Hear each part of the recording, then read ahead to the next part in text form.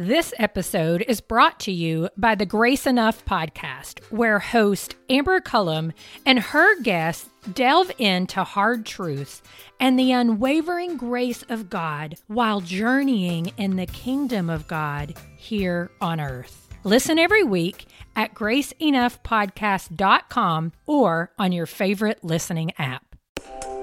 Welcome to the Table Podcast, where we discuss issues of God and culture, brought to you by Dallas Theological Seminary.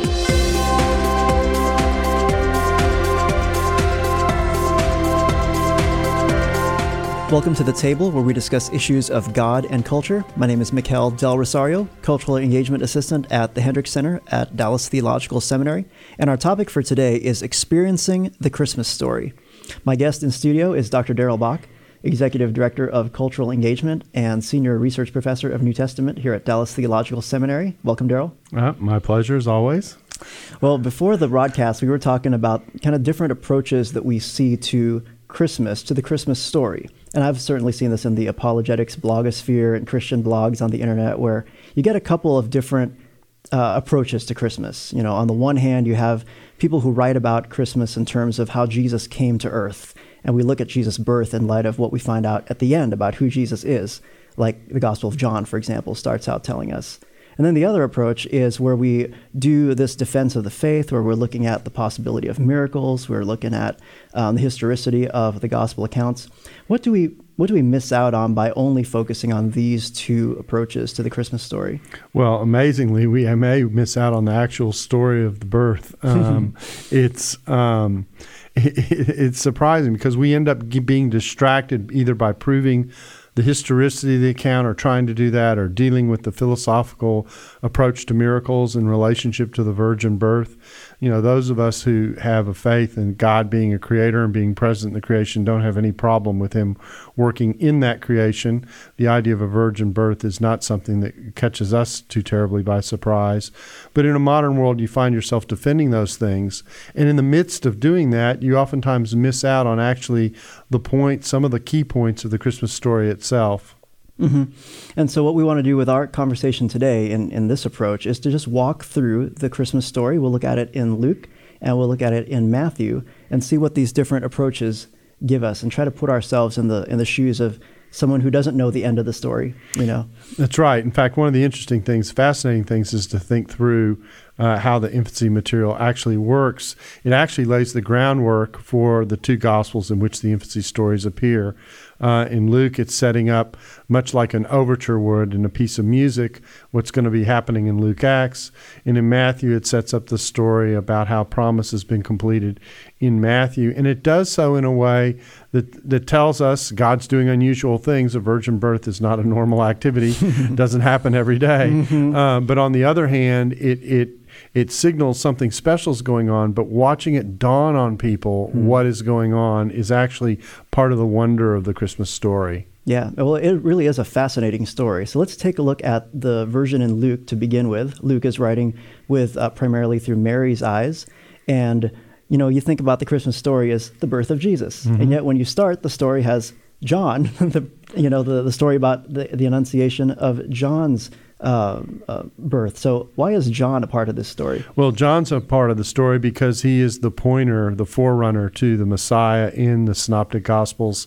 And as a forerunner, it actually is evoking an image that comes out of the Old Testament that says that God's coming will be announced. It will be pointed to. And so John becomes the figure, whether you're thinking about Isaiah 40 or Malachi 3, John becomes the figure who points to the arrival of the promised one, the arrival of the eschaton, if you will. And so we go through a full comparison in Luke 1 between the birth of John the Baptist and what John represents, prophet of the Most High God, to what Jesus represents, and that is the son of David on the one hand and the one who is the Son of God on the other. Mm-hmm. And so we see John then is pointing toward Jesus. There's kind of a parallel with these birth announcements, because we move now into the Annunciation to Mary. You know, Luke tells us that Elizabeth was old. Then we have this contrast. Mary's very young, right? How old was Mary, do you think? Mary would have been, if this is a typical first century situation of someone being betrothed, would have been between the ages of 12 and 14. So I tell people this is a seventh grader. Oh, wow. You know? Yeah, and your reaction is what the crowd does. I get raised eyebrows, and you really, and that kind of thing. So we're talking about a very, very young girl. I think it's important to understand that in the ancient world, if you lived to be the age of 5, the average span of life was 40, and it was really exceptional to live to your 60s or 70s. So I like to tell my classes, I say, I hate to announce this to you, but you're all senior citizens, and I'm geriatric. and so there's really a sense of a compressed time of life, and people moved into marriage as quickly as they could. Now, boys, generally speaking, would have been older, between 18 to 25, 30 in that range. But generally speaking, the girls would have been younger. So this is a seventh grader. And there's another interesting comparison that is at work here. In the Old Testament, when you get women who are of age, who bear children, someone special is coming down the line. Samuel perhaps being the key example in relationship to Hannah and her giving birth in old age. This is a common pattern. But here we've got that a little bit reversed. Here we have a virgin birth in a very, very young child. And there are a lot of parallelisms that are working in this passage where you get pairings. You get the announcement to Zechariah, a male. You get the announcement to Mary, a female. So there are pairings that are also going through the infancy material that drive the story and that bring balance to the fact that Jesus' coming is for all people. Well, this is a very unusual story for sure. Let's take a look at this one verse in Luke 1:30 through 32, because the way that this child is conceived is very unusual. The angel says, "Do not be afraid, Mary, for you have found favor with God. Listen, you will become pregnant and will give birth to a son, and you will name him Jesus. And he will be great, and he will be called the Son of the Most High. And the Lord God will give him the throne of his father David." The angel goes on to say he'll reign forever, he'll be holy, he'll even be called the Son of God. What was going through Mary's head when she heard these things of what her baby was going to be called? Well, I think that sometimes when we hear Son of God, we automatically leap to Jesus being the second person of the ontological Trinity. We get a full Trinitarian view. And certainly for people who know the entirety of the story of Jesus, that's a natural place to go. But I think at this time, she's really hearing, this is the promised one. This is the Messiah. This is the one who's going to bring deliverance to God's people. And Son of God is an ambiguous phrase in the Old Testament. It can refer, in fact, it most often refers to the king. I will be to him as a father, he will be to me as a son. That's the language of the Davidic covenant in 2 Samuel 7. And so I once heard a devotional from in a context of a church service around Christmas time from a woman who said, I wonder what it was like for Mary to raise a child who never made a mistake and who realized she was having a perfect child. And I'm sitting in the audience going, I don't think Mary even had that thought. She wasn't quite there yet. And we see this in the context of Jesus' ministry, because when he announces the nature of his authority, et cetera, his family comes to him and wants to talk to him about some of the things that he's saying about himself. Mm-hmm. So I think what we've got here is an announcement in which the understanding is this is the Messiah, but the people who are receiving this announcement don't yet understand everything that the Messiah is going to be. Mm-hmm. And what they sense is this is God's answer for his promise. God is keeping his word, but there's still a lot to learn about who this figure is going to be. Mm-hmm. So Mary wasn't thinking, this is little Lord Jesus, no crying he makes. Right? That's exactly right. Yeah. I have no idea whether Jesus whimpered or not. Well, when we think about Mary being a virgin, how does that tie into Elizabeth's getting pregnant? Because there's a kind of a parallel going on here. Yeah, well, again, everything in the parallel is designed to show that anything that John can do, Jesus can do better. And so Jesus is the superior. So the one contrast is prophet of the Most High versus Son of God. Another contrast is the means of birth. Mary has a virgin birth in contrast to Elizabeth, who has a natural birth, even though she's, up in years. So that there are two miracles, but the one miracle is greater than the other. And everything about the way this first chapter is laid out is designed to show John's preparation for the arrival of Jesus. He comes in the spirit of Elijah, Luke says. This is the pointer role that we're talking about. And the chapter is even told in such a way that Jesus is the one who emerges from the first chapter as the center of the story. So we get this comparison.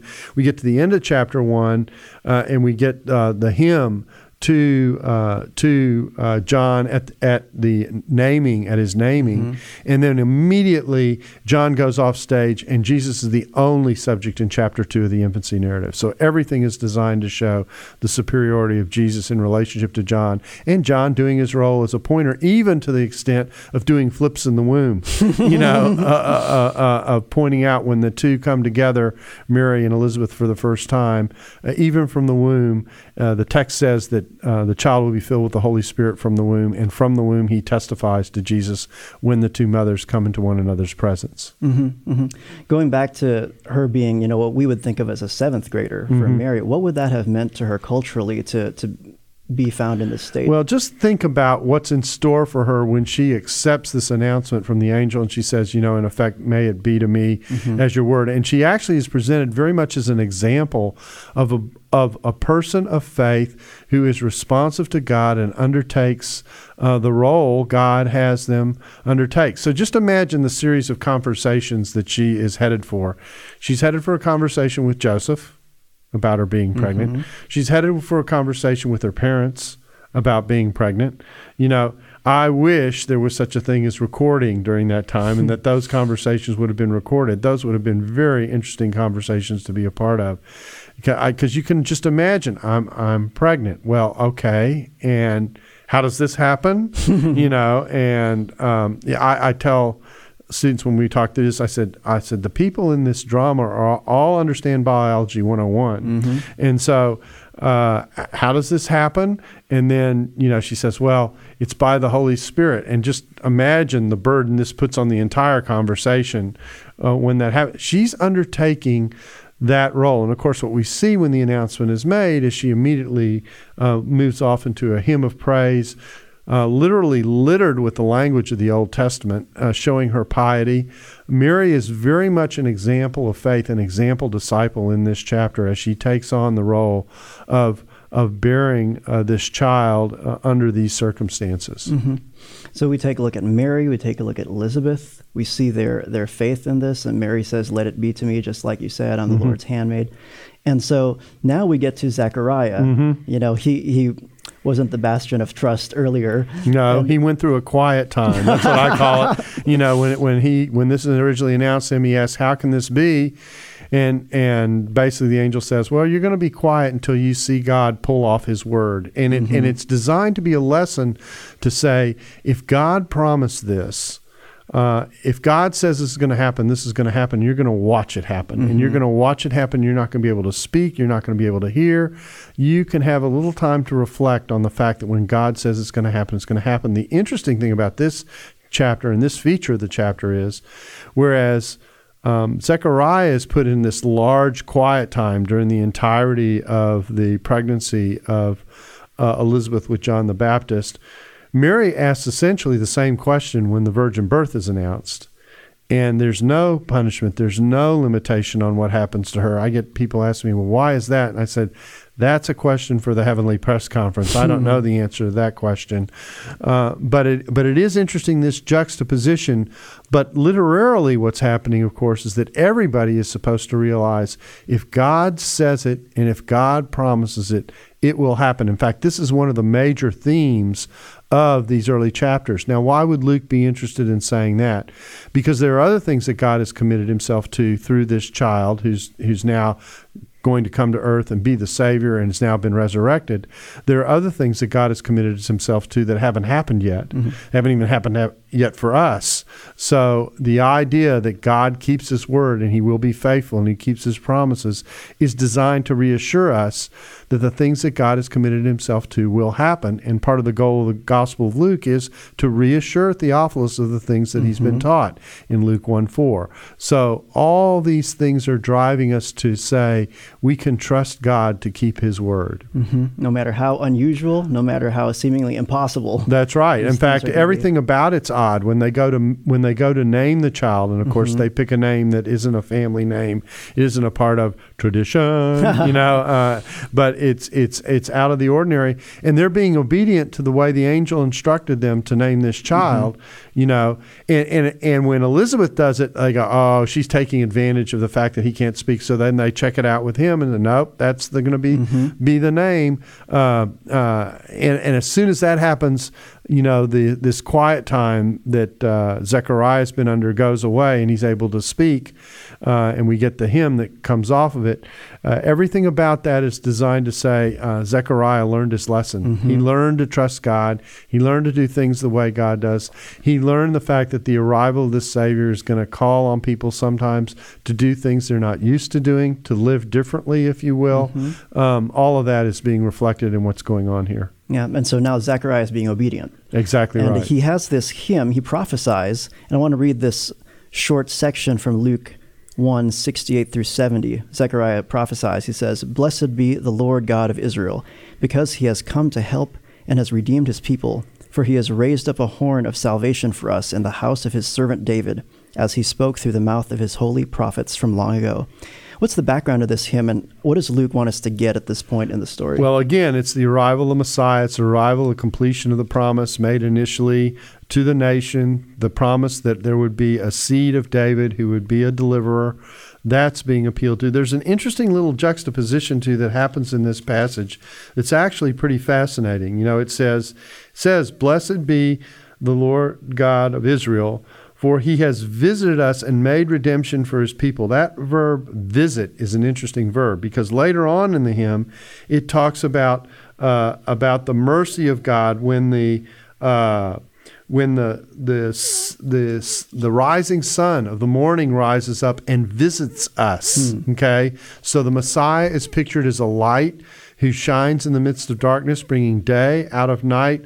That's the visit of the one who makes redemption and the one who is raised up as a horn of salvation out of the house of David. So the end of the hymn matches the beginning of the hymn, and the Davidic promise and the promise of God completing his work through this deliverer is declared very clearly by Zechariah as he announces the arrival of this child. And he says things like that he's going to rescue us from our enemies. He's going to show mercy. He's going to rescue us from the hands of our enemies so that we can serve him in righteousness and holiness all the days of our lives. I like to say that's a great life verse. That's the point of the exercise. We're delivered and we're freed, but we're not freed to do our own thing. We're freed to live in a way that is honoring to God.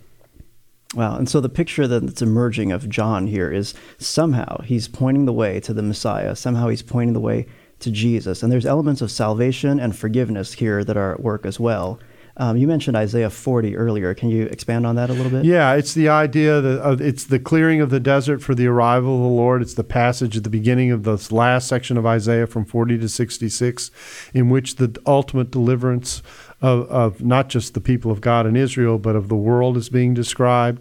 And John the Baptist is being described as issuing a call in which people are to clear the way for the entrance of God. I call it a kind of a creation red carpet. Everything gets leveled. Doesn't matter whether it's hills or mountains or whatever. And onto this entryway comes the activity of God. That's the picture that we're dealing with here. Well, let's turn to the core of the Christmas story. When we think about the Christmas story, we normally think of the nativity scene. And we go to Luke chapter 2 now. And Luke says there was a census that was ordered by Caesar Augustus, and that's why Joseph and Mary went to Bethlehem. Now, Joseph was of the house of David.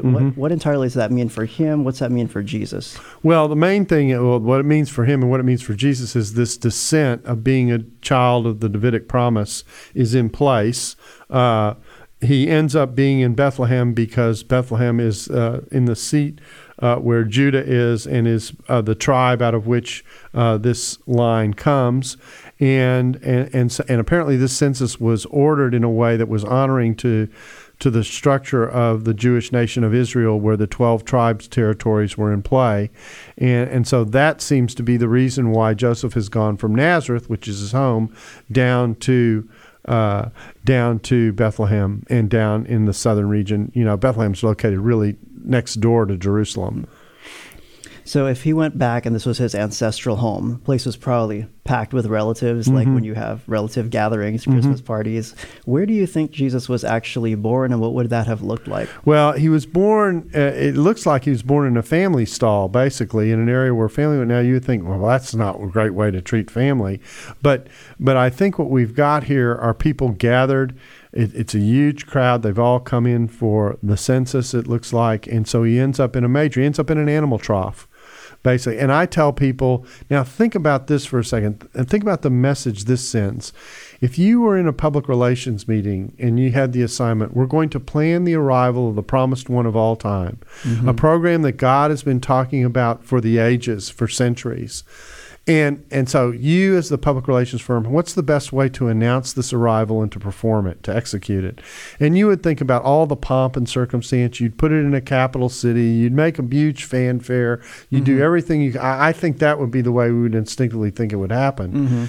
Instead, what we get is a baby born in an animal trough in a little suburb of Jerusalem, not even the capital city. And everything about it breathes with the most humble status of life into which Jesus is entering. And it's the character of his entire life to show this kind of quality where he lives really in the midst of everyday life, not privilege, but very much in a family context, if you will, that kind of thing. A very humble beginning, wrapped in swaddling clothes, put in a manger, an animal trough, and there enters into the world. It's not what the PR firm would design. It's something far more profound, because I think this very humble way in which he enters the world is designed to say, I have come for everyone. I have come to save the world. I've come to save and bring salvation into the most common of scenes, and in that way really develop the Christmas story. The Christmas story is about anyone and everyone. Wow. Yeah, so we have Elizabeth, we have Mary, and now even Jesus in this very humble state. And it seems like the Christmas story is touching people, like you said, in very humble states, not like you would think would have all this pomp and circumstance for the Messianic story. And certainly the very opposite of the way Roman rulers would handle their power and the way in which they would surround themselves with all these accoutrements of power. What you're getting, rather, is someone who's literally stepping into life at its most basic level and starting their life from that very place. This episode is brought to you by the Grace Enough podcast. I am its host, Amber Cullum. Each week, I sit down with a guest to discuss hard truths and the unwavering grace of God they've experienced while journeying in God's kingdom here on earth. You'll hear from guests like Jen Wilkin, Jamie Ivey, Andy Crouch, and Scott McKnight.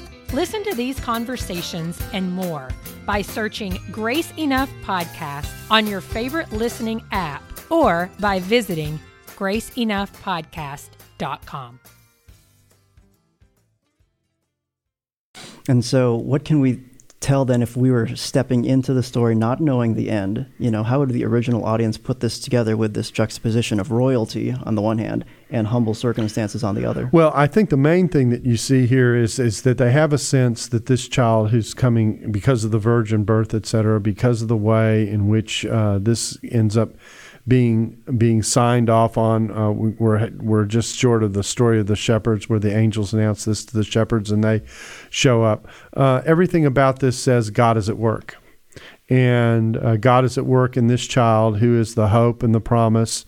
But that what they don't yet realize is how great bearer of this authority of hope he is. Could you expand a little bit on this hope?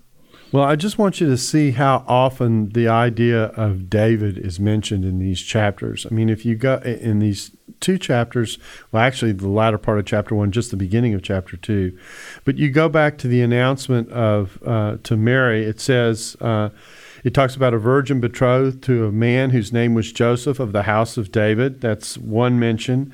Then it talks about he's going to be given the throne of his father David, and it's in 132.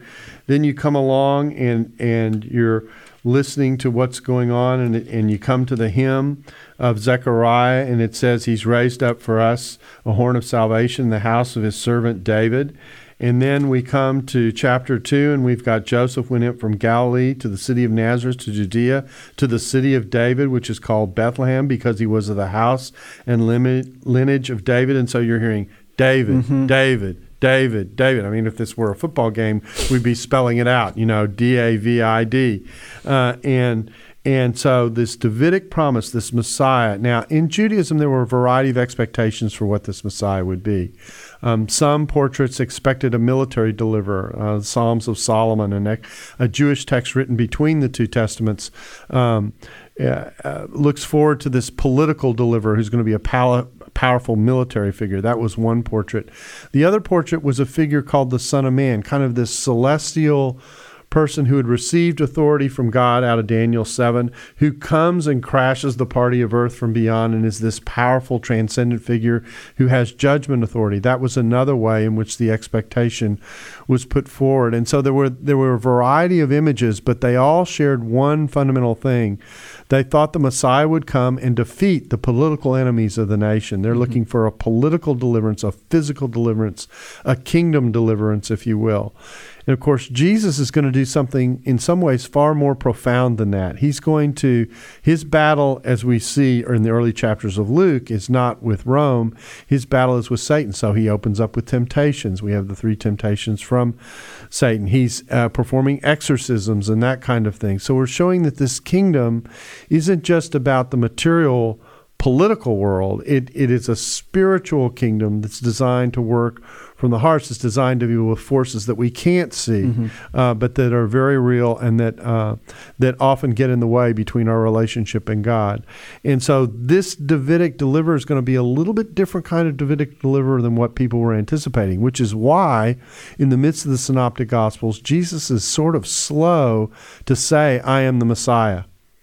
Because it had the potential to create expectations that were not in line with the way his ministry would work. They certainly didn't anticipate the idea that the Messiah could suffer. They had a portrait of the Messiah that was more like Arnold Schwarzenegger, I'm going to crush the enemy.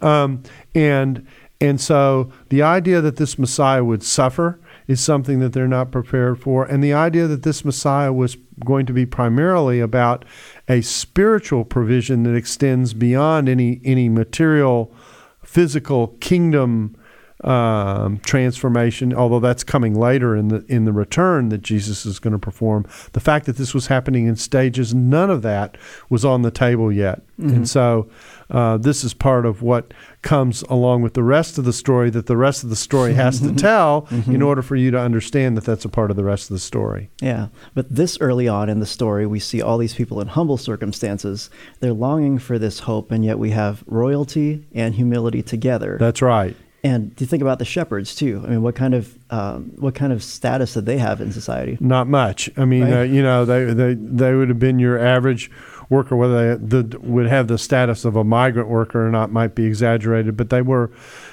shepherds were just again it's another theme of the common people, and they're there, and the angels make the announcement, and they go to see Jesus, and they share the fact that an angel appeared to them and told them, hey, I want to put in a visit to this child because this is a Savior born in the city of, you guessed it, David. That's right. and so in the midst of that, you get this sense of everything about Luke's infancy material has celebration around it. You get 3 hymns. You get the joy of the shepherds going to see the child. You get the amazement that Mary feels that these things are happening around her. There are a couple of phrases in these chapters where it says, and Mary treasured all these things in her heart. So we're very much getting the story through the lens of Mary. And everything about it has the note of celebration that God's promise is finally arriving, that he's keeping his word. That's the chorus that is ringing out as we tell this story from Luke. Mm-hmm. And we have elements of suffering here as well, don't we? That there's eventually we do, because eventually, of course, we've got the presentation of the child, and we get Simeon taking this child in his hands, and he talks about this one's going to be for the rise of fall of many in Israel, and then it goes on to say, he says to Mary, and this is going to be like a sword, piercing you. That's the only hint of suffering in the entire infancy material, is this remark that Simeon makes in the third hymn of this material.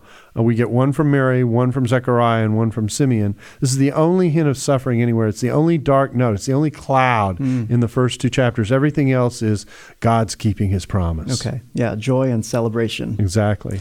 And even though Mary she's willing to endure, she knows there's going to be marginalization, potentially, embarrassment, potentially. She's looking at this joy. That's right. And it is the context of the joy that they have, and the promise, the reality of the promise coming to fruition defines everything that they see and the way they see it. Mm-hmm. So when the shepherds hear that the Messiah is going to be in swaddling clothes, lying in a manger, that's probably pretty unusual as well. Right? Yeah, I think that would probably the way I would have designed it. I mean, it very much is a surprise, but it shows God's willingness not just to condescend to come to earth, okay, but the way in which he does it is important. He doesn't come to earth, banging a drum and drawing attention to himself. He comes to earth, coming to earth like almost anyone would come to earth. Yeah. This is such an amazing story. It is. It's so unusual just to step back in there, because we feel like we know it so well. Exactly. But to think back to where people were, and then to think about how are they putting these things together. There's royalty and then there's humility. Well, let's turn to Matthew now. Okay. Matthew gives us the story through Joseph's eyes, and I kind of feel like this is like a movie. There's one character that's focused in on, and then you restart the whole movie again, and you're looking at it through another character's eyes. Now we get Joseph hearing about this whole pregnancy thing in Matthew. We look at Matthew 1. I just want to read a short section here. This is where he's thinking about divorcing Mary. He finds out about the whole pregnancy. Then an angel tells him, "Joseph, son of David, do not be afraid to take Mary as your wife, because the child conceived in her is from the Holy Spirit." And then the angel even says he will save his people from their sins. Now, for us, we certainly have a lot of background as to what that's about, because we've read the rest of the story. What would Joseph be thinking? What's going through Joseph's head, and how would Jewish readers hear this? Well, imagine the mercy of God that we're seeing here, because earlier you remember we've kind of jumped out of sequence because we kind of told the story ahead, and now we've come back to catch it here. But Joseph is in a situation in which he understands that Mary is with child, and he's thinking about what to do with it. How he found that out would have been another interesting recording to know about. And then, and so he's trying to, in as gentle a way as possible, to put her to the side. And now, in the mercy of God, an angel appears in a dream and says, "You don't need to do this. This is actually your wife." Is pious. This is not something, this doesn't represent an act of immorality or anything like that. This is a special act of God that has taken place here. And so she never actually has to have the discussion with Joseph that we talked about earlier about how did this happen, because the angel has preempted here. But there's another thing that's going on here that I think is important that we need to mention, and that is, why do we get two accounts of this? Why do we get two accounts of the infancy story? Why didn't we just get one running account, which is, of course, what we tend to want to do with it at Christmas? I think about the fireplace scenes that we often have where we've got, the baby lying in a manger. There's Joseph and Mary. We get the Magi on one side and the shepherds on the other. And I go, no, that's not how it happened. The timing of the shepherd's visit and the timing of the Magi visit is not at the same time. The perspective that Luke is giving us of Mary is not the same perspective of experience that Joseph had that we get in Matthew. And each portrait gives us a slightly different angle and a slightly different appreciation of what's going on. So Luke is very bright and almost airy in the way it tells the story. It's got hymns and celebration. Matthew's a very dark version of the infancy material. Think about what's in the Matthew section. We get this explanation that Joseph needs, because things seem out of whack. We get the slaying of the infants, okay, in Bethlehem because Herod's trying to get to Jesus. As bright as the Luke portrait is, Matthew's portrait is dark. And the reason it's dark, at least to a certain degree, is because it shows the injection of the child of God into the history of man forces choices. And some people embrace what God is doing, and some people don't want anything to do with what God is doing. And we see those choices laid out at the start. We see some surprising things. We see Jewish people who should know better not embracing what God is doing, even though this is in line with their promise. And we see Gentile folk who in one sense probably should have no idea what's going on, who are quite aware of what's going on and are very open to what it is God is doing. And this is in Matthew, the Jewish gospel. So there's there's some very interesting moves. And these additional perspectives, I think, show the wisdom of what the canon is. The canon is this multi-perspectival approach to Jesus in which each angle gives us a glimpse of Jesus that the other story doesn't give us. And so rather than dumping it all into one pot and making what I call gospel stew, letting each story kind of tell what it's about is a great way to read the scripture. This is sometimes you've taught me a lot about sports and football since we've been working together. This is like how you have all these camera angles. That's right. In a football game. And it takes a long time to make some of these calls because they have so many angles and so many choices. And certain camera angles will tell you what you're looking for and other camera angles won't. And so rather than trying to make a camera angle do something it's not designed to do, let's allow each camera to present the picture that it presents. And in this case, we see that two stories are better than one. That's exactly right. Now, we often think about Mary's potential embarrassment and potential marginalization. What about on Joseph's side? Would he have had kind of a cultural stigma as well? He's in the same situation. You know, the tradition that floated around about Jesus was that he was born out of wedlock. And we know that insult is cast at Jesus in John chapter 7. And so this is something that Joseph and Mary bore together as they raised this child. I mean, let's face it, a virgin birth is a little bit of an unusual event. Out of all the births that we've ever had in the history of humanity, this is a one-off. There's no other one like it. So he would have to bear that as a part of having raised this child. And think about his faith too and his obedience. Exactly, he did right. Take Mary well, again, he's shown to be very pious, very sensitive. All the characters, we haven't mentioned this is important. All the characters surrounding the birth of Jesus are revealed to be very pious, sensitive figures to God. That's important because you've got someone who is kind of portrayed as a rebel to the Jewish movement by the theology that has emerged, et cetera. And so, maybe he comes from a suspect background. Maybe there's something wrong with the way he was raised, something like that. No, these infancy accounts, both of them, both make the point. Jesus comes out of very pious, faithful Jewish roots. Parents who honor the law, parents who are respectful to one another, etc. Well, in Matthew 1:22, I want to read this verse. It says, "All this happened so that what was spoken by the Lord through the prophet would be fulfilled. Look, the virgin will conceive and give birth to a son, and they will name him Emmanuel," which means God with us. How is Matthew linking this prophecy to Mary's situation? Well, the prophecy, of course, goes back to Isaiah 7:14. This is the one place where that text is associated with this birth in the infancy material, no matter which gospel we're talking about. It's part of a series of texts that Matthew cites in the infancy material. This is one of 5 texts where there's an appeal to the scripture, where the narrator comes in and says, okay, let me tell you about this event and how the Old Testament sees it. And so we've got one in relationship to the birth in Bethlehem coming in the beginning part of chapter 2.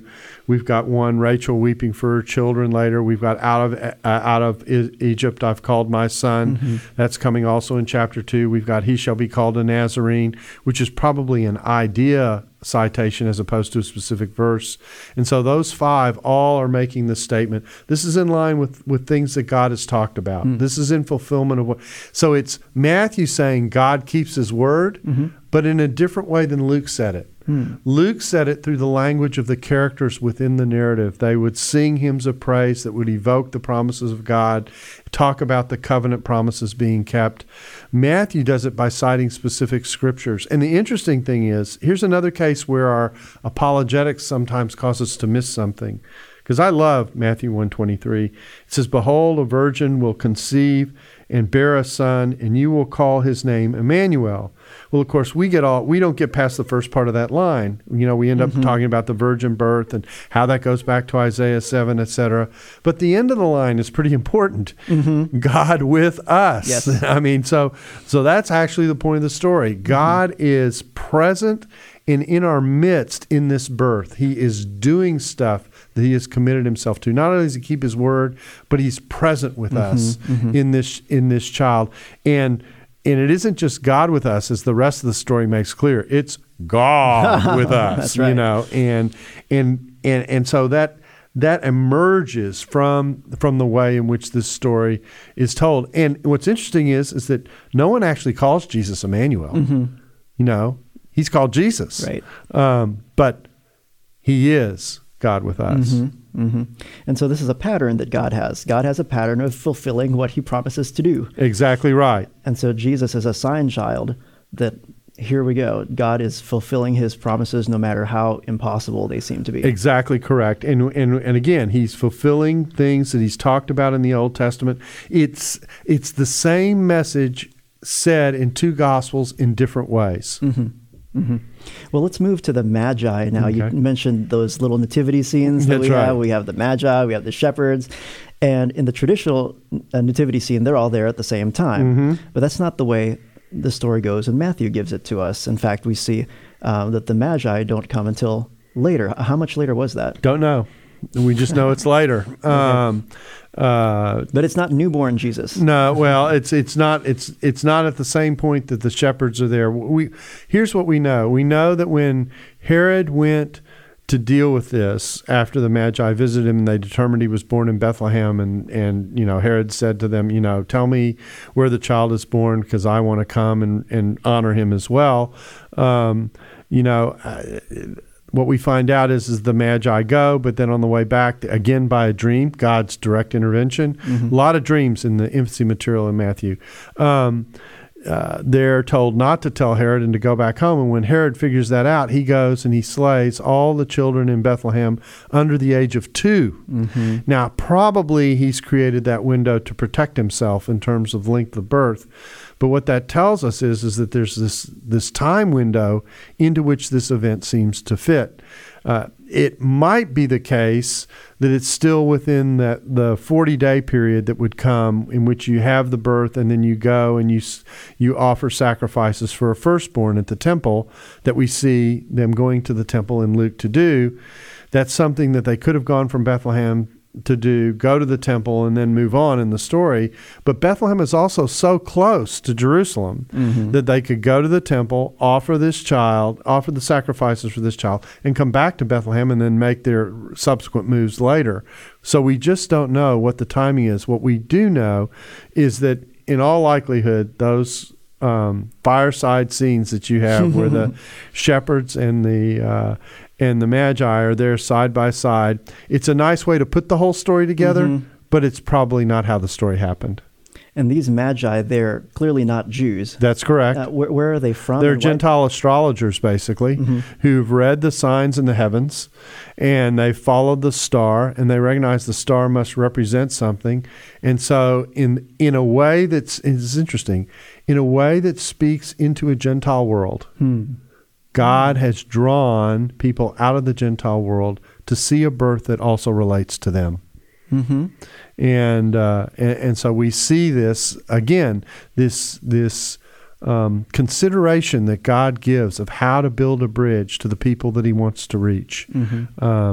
We see it in the way the Magi are drawn to Jesus. That's interesting. And here we see another contrast between people who aren't Jewish, who are responding to Jesus in a positive way, and then we have Herod, who is acting as the king and not responding to Jesus. Not to mention the Jewish leaders that he checks this out with, okay, and says, all right, these magi say they have a sign in the heaven that Messiah is being born, that a figure's being born. Where should that, what should we do with this? And they know the location. They know where it's supposed to be happening, but do they care to go there? No. Yeah. So once again, we see that Jesus coming wasn't just, I just said Jesus coming, but if we think about it from, in the middle of the story, right. It's so natural for us to do, right? Right. But we see Jesus being born. This birth is so unusual that it doesn't impact just Israel. It impacts the nations That's as well. exactly right. And this division, this tendency of many of Israel not to appreciate what's going on and the openness of the Gentile world is hinted at even in the infancy material of Matthew, the Jewish gospel. Well, wow, we've covered a whole lot of material, but as we move into the Christmas season, what can we take away from Luke and from Matthew as we move into the Christmas season and think about this from kind of inside the story? Well, I think the main thing to take away from it is to show that God keeps his word, that he keeps his promises, that promises made long ago are being realized, and the promises that remain, that still remain to be kept, are going to be kept, that we can trust God to complete what he started. I think that's one very important feature. Obviously, the centrality of Jesus as the Messiah, as the one who is the promised one, as the one who brings the promise and commitments of God, is a very, very important element in the equation, and it's central to the story, even though in none of the passages that we have discussed Jesus does any speaking. All the talking is about him. and then we have the whole humility with which this is done, that it walks into everyday life. It's everyday people. It's not done with fanfare. It's not done in a capital city. It's done in the dirt of everyday life, if I can say it that way. And in the midst of that, God is making a statement that he's reaching out to touch everyday people in an everyday way so that every day for them can count. Amen. Amen. Well, we thank you so much for joining us here on the Table Podcast today to talk about Christmas, looking at it not from the end to the beginning, but from the beginning, and wrestling with humility and royalty and how Jesus didn't just show up and be born for Israel, but for the nations too. And this really is hope for all the nations. Indeed, and we hope everyone has a great Christmas. Amen. Merry Christmas. We'll see you next time on the Table Podcast, where we discuss issues of God and culture. Thanks for listening to the Table Podcast. For more podcasts like this one, visit dts.edu/thetable. Dallas Theological Seminary. Teach truth, love well.